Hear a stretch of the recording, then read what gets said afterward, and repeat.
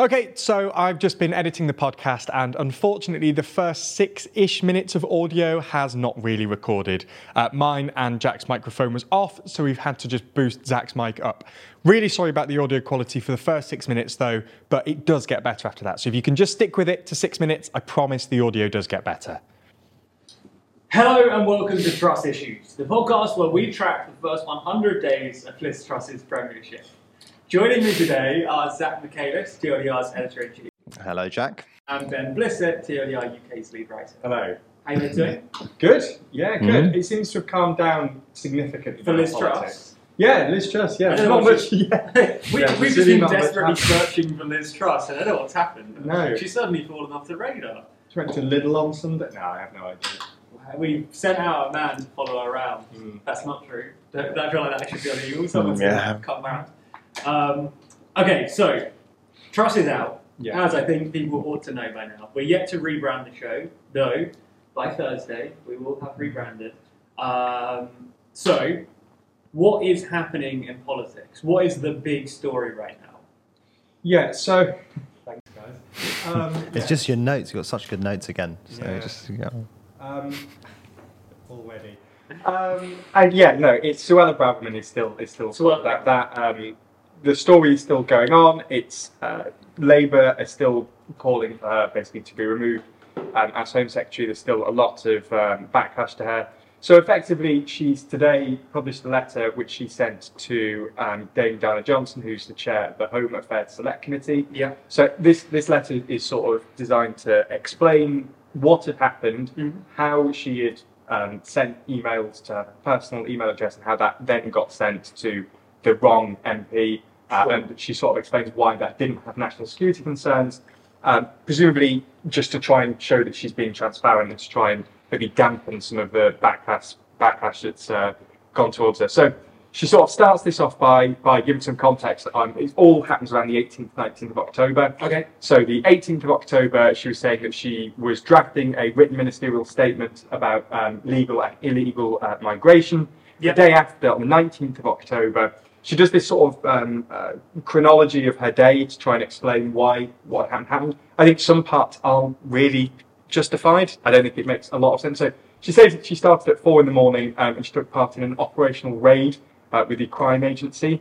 It's like one of those like CEO what I do in a morning video. Yeah, exactly. I think the reason she put this in is to try and show that she's tired, she's hardworking, all this, because I don't see why this has any relevance other than that. It's that. Well, exactly. Well, this is what I'm saying. And then she says that on the way back from this, on the car ride home. At what time? I think it was about 6 a.m. Still early. So she didn't have her phone that she'd given by the department. She had her personal phone, so she put the wrong email address in to an MP that she was emailing the draft written ministerial statement to. Yes. And she tried to CC in the MP secretary's email address as well. That didn't work. She then she figured out later in the day about 11 in the morning that she'd sent it to the wrong person, so she emailed back saying, please can you delete the message and ignore. Which is just, if you got that email, delete and ignore, you're absolutely opening every attachment. Yeah. What kind of a red flag is that? Well, the other thing is that doesn't, there's no guarantee that's going to happen. No, as you say, they could have opened the email. That's a very small thing to do after that. She was then met by the Chief Whip and Andrew Percy MP later on, and she kind of bumped into them in the lobby. Andrew Percy was the one who the email had gone to unintentionally. He seemed quite furious, and that she, in the report this morning, sent an email. She documented the email that was sent by him. Yeah. And he was basically saying, "How can this have happened? I've told the Chief Whip," and then it got escalated and went to Liz Truss. Yeah.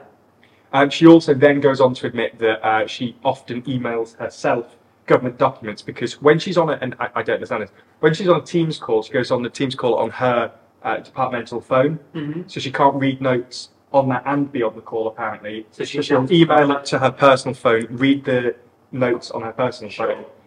Does she not have a laptop? Does she not have a laptop? There's also, I'm sure there's things on phones where you can do split screen, but nonetheless. iPhone probably not. Well, yeah. iPhone's pretty. So she then finishes it up by basically saying she's been given extra training. Yeah. And she's been given an iPad. She promises not to do it again.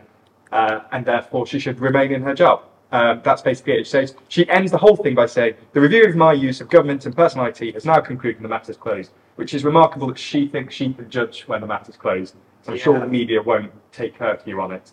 It didn't really explain too much. It sort of just, some of the explanations seemed quite weak. But I doubt this is going to put to bed many of the, the issues that people have with this. What do you make of this, Zach? Well, I think last week when we talked about this, I said it wouldn't make much of a difference to the wider trajectory of Sunak's premiership. I think this story has a bit more purchase than it would do in normal times. In part because there's not much else going on, so this is sort of dominating the headlines. But also because I think this is something I failed to sort of realise when we were talking about it last week. But also because this story essentially paints Sunak's new government with the same brush as the old government. Yeah. So Sunak is obviously trying to reinvent this government as yet another iteration of the Tories. Yeah. But this story has all the hallmarks of a Johnson/Truss story. Yeah. It has the incompetence, doing it 6 times instead of just once, and the fact that you're a Home Secretary. I mean, you're supposed to be quite security conscious. You'd hope so. There's an element of dishonesty in there because in her resignation letter to Truss, she claimed that she rapidly alerted the Cabinet Secretary of the breach. But actually, her new timeline that Ben just outlined says that there was a 2-hour gap between her realising and then her alerting someone. And then finally, there's this classic sort of Johnsonite failure to take responsibility, like this reluctance to apologise. And Ben, again, detailed it very nicely, which is, basically at the end of the letter, she says the matter's closed. I have decided the matter's closed. And then obviously in that time that she gives, she has this whole spiel about how she was up really early in the morning. And so, give me a break, you know. And I think that's why the story is worse for Sunak than it might seem at first glance. It's just because it's consistent with the problems that plagued the Johnson and Truss governments, and it's going to make it's going to make it a lot harder for Sunak to reinvent this as a new government. Do you think this matter's closed, Ben? Obviously, Braverman says that it's closed, that she thinks it's been concluded and reviewed and whatever. Do you think, one, that this will be officially the end of it? Is that the expectation? Is there more review to happen? And from a kind of media politics perspective, do you think this is over, or do you think we'll continue hearing about this? Well, I think Zach's absolutely right that this is only really big because there's nothing else really happening. Sure. I completely agree with that. And to be honest, I think that as much as it is sort of rattling on and it's still continuing, it doesn't feel like it's the same level of scandal that we had during Liz Truss and Boris Johnson. This isn't reflecting on Rishi Sunak's premiership. I know it's still really early days. And I think I said this last time, if this continues, if things like this continue, then it might become regarded as the first of a number of scandals. But, that all depends on the future. But on its own, I don't think it's really that much. I think that in terms of whether it's going to continue internally and whether it's going to continue within government and whether there's anything extra to come here, the ministerial code is presided over by the Prime Minister. Rishi Sunak said again today that he has full confidence in her. Previous Prime Ministers, that doesn't really mean much. That could mean that she's gone by the end of the week. Yeah. But I do think that the only reason that this is really continuing is because there's nothing really else happening. I think it's unlikely that he's going to sack her based on this. And to be honest, I think once the media get their teeth sunk into something else, they'll sort of forget about this. I think most people don't really care too much because it's as she detailed in there, it's not. I'm not defending her. I think it's still, she broke the ministerial code. Yeah. But she explains that it didn't contain any top secret information. It didn't contain anything that anything sensitive. Yeah. So I think the wider public don't really care that much, to be quite honest. If it turned out that it was something really sensitive or personal information about someone who was I don't know, it's similar to the Donald Trump situation, and there being information about a foreign government's nuclear whatever, or agents that are undercover. If it was that level of breach, you can see the increased scandal. But I think you're right that I don't know. And I also agree with Zach though that this is a bad beginning for what was meant to be a new chapter. There is, as you say, all the hallmarks of previous failed governments, and also just the fact that she was always a fairly contentious pick. If it had been another minister, it might have been glossed over even more, but people were already unhappy that she was there because of this the first time round. I remember when she first resigned, there was talk the day after of she resigned based on the timeline that I just explained and all of that. but there were people the day after she resigned sort of speculating about whether it was something else, and there were sort of MPs coming out and saying, oh, well, ministers do this happens from time to time. It seems like quite a small thing to resign over. Perhaps there's been a falling out between Braverman and Truss, etc., etc. Perhaps people just didn't have all the information back then, and maybe it is bigger. But I just, I think it's just that there's not much else really happening at the minute. Speaking of not much else happening at the minute, let's go back to Liz Truss, the kind of titular hero of this podcast. Titular hero? That's okay. Good. That's good. What do you know about just that? hero.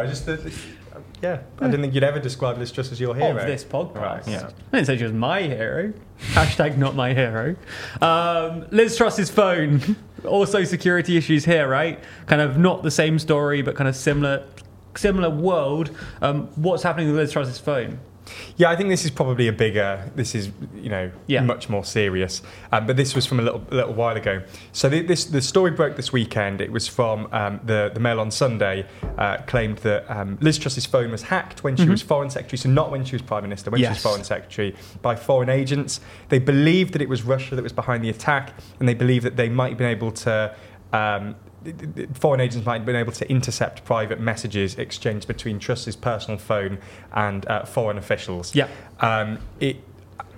Apparently this first became known to the government during the summer leadership election. Yes. And Boris Johnson and Simon Case, who was the cabinet secretary, decided to not let the public know about this. So this has only just come out.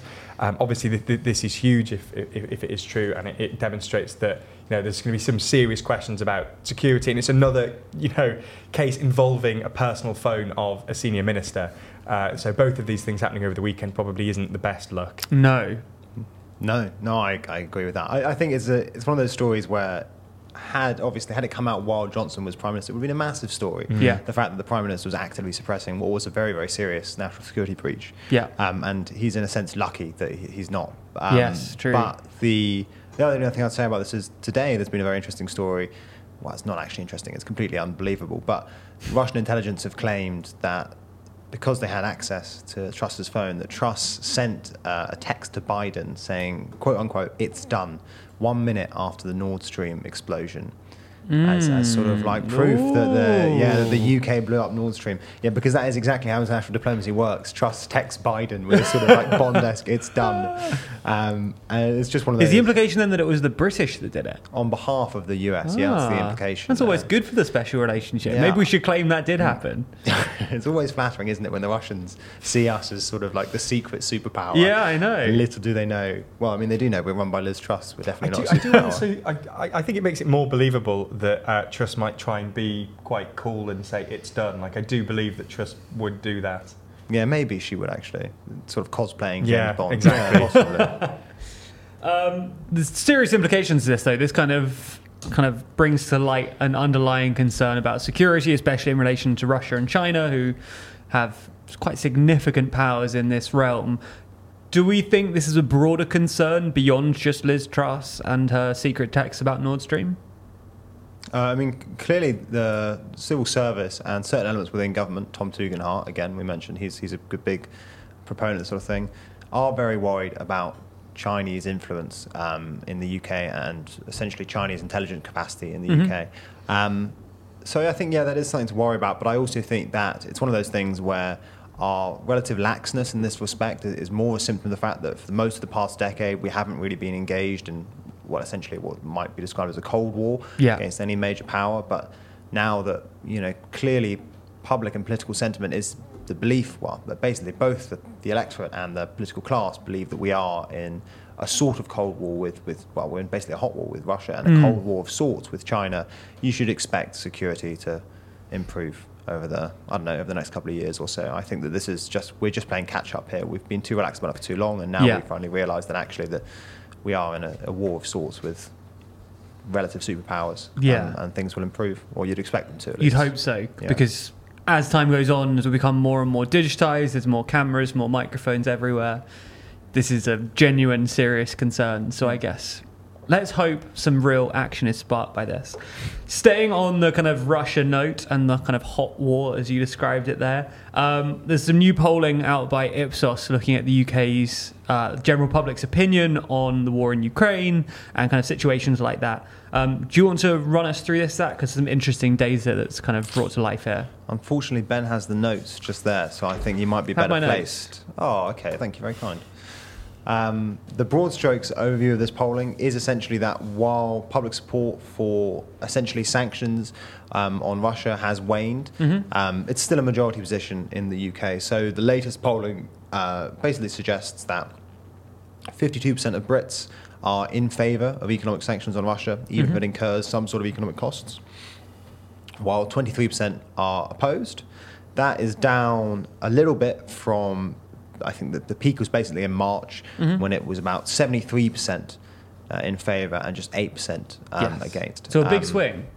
It is quite still a big majority, swing. but the number of people who are against has gone up quite significantly there. Yeah, I mean, in some sense that's unsurprising though, isn't it? Because obviously, back in March, if you remember, it's sort of hard to even think back to March, but in March we were talking in really distant hypothetical terms about possible energy price rises, and that was when energy price cap predictions were only at like a couple of £1,000s. You know, people saying you have a 60% increase in energy bills. Obviously now we have the energy price guarantee, which lasts until April. But we had a lot of talk about essentially energy bills going up by sort of 400%, 500%, at least compared to what they were in 2020. And it's somewhat unsurprisingly, that's going to really freak people out. And I think that's going to be exacerbated by the fact that the government is clearly planning to roll back some of the support they originally proposed, because apparently we don't have the fiscal space to go through such a massive package. So I think you should expect some increase in the amount of people opposing it, but I think it is still interesting and probably more remarkable that it's still a majority position. And if you exclude don't knows, I mean, that's like 70% of people who are actually saying one way or the other. And that's pretty impressively significant. And I think that at least before the war began, this was lying both in the fringes of the British media and on Russian state media. The idea was that while the Europeans might be enthusiastic about the war now, when winter comes and the prospect of, basically high energy bills in the context of cold temperatures comes around, support will wane pretty quickly. But that is just not what's happened. I think there's a couple of reasons for this. I think one of the main reasons actually is that there is what you might describe as elite consensus on the issue. There's a consensus amongst the main political parties that we want to be hawkish on Ukraine and we want to support Ukraine and we want to support sanctions on Russia. And that's in part a function of the fact that that's a Europe-wide position or even a transatlantic position, obviously. But we're also lucky in that respect because I think if you can imagine that if one political party, a major political party, was pushing back against sanctions, as has happened in places like Italy, as has happened obviously in places like Central Europe, so places like Serbia, for example, you can imagine support might wane just that bit more quickly. And the polling bears that out, obviously. I mean, Italy, there's more scepticism about sanctions than there is here in the UK. That's, again, in some part a function of the fact that the media environment there is very different because it's dominated by right-wing radio stations owned by Silvio Berlusconi. So I think that's one of the reasons. I think one of the other reasons is that Europe has coped remarkably well with its transition away from Russian gas. I think that now it looks increasingly likely that we have enough gas as a continent to survive the winter. I say survive, we're always going to quote-unquote survive the winter, but we have enough gas as a continent to survive with a relatively mild recession and probably fewer excess deaths than people were originally predicting back in March. But the main reason that's important is not just because it means we have a milder winter per se this time around, but we've invested enough in LNG infrastructure and we've transitioned quickly enough that this is no longer looking like a sort of 5-6 year problem. If you remember back in like March, some European politicians were warning that actually it's not just going to be 2022 winter, 2023 is going to be difficult, it's going to be all the way through to 2027, 2030. And I think that if that had been your pitch to the European public, you're going to have to be cold for 5-6 years, they wouldn't have sucked it up. But I think that actually if you can just say to them, listen guys, it's this winter, this is the one winter, once we're through this, the Russians don't have able to export their gas, their revenues are going to drop off a cliff, they won't be able to fund their war effort. that's an easier pitch, essentially. And I think that's really helped. I think the other, I'm sorry, this is a bit of a rant, but no, go for I it. think the other interesting thing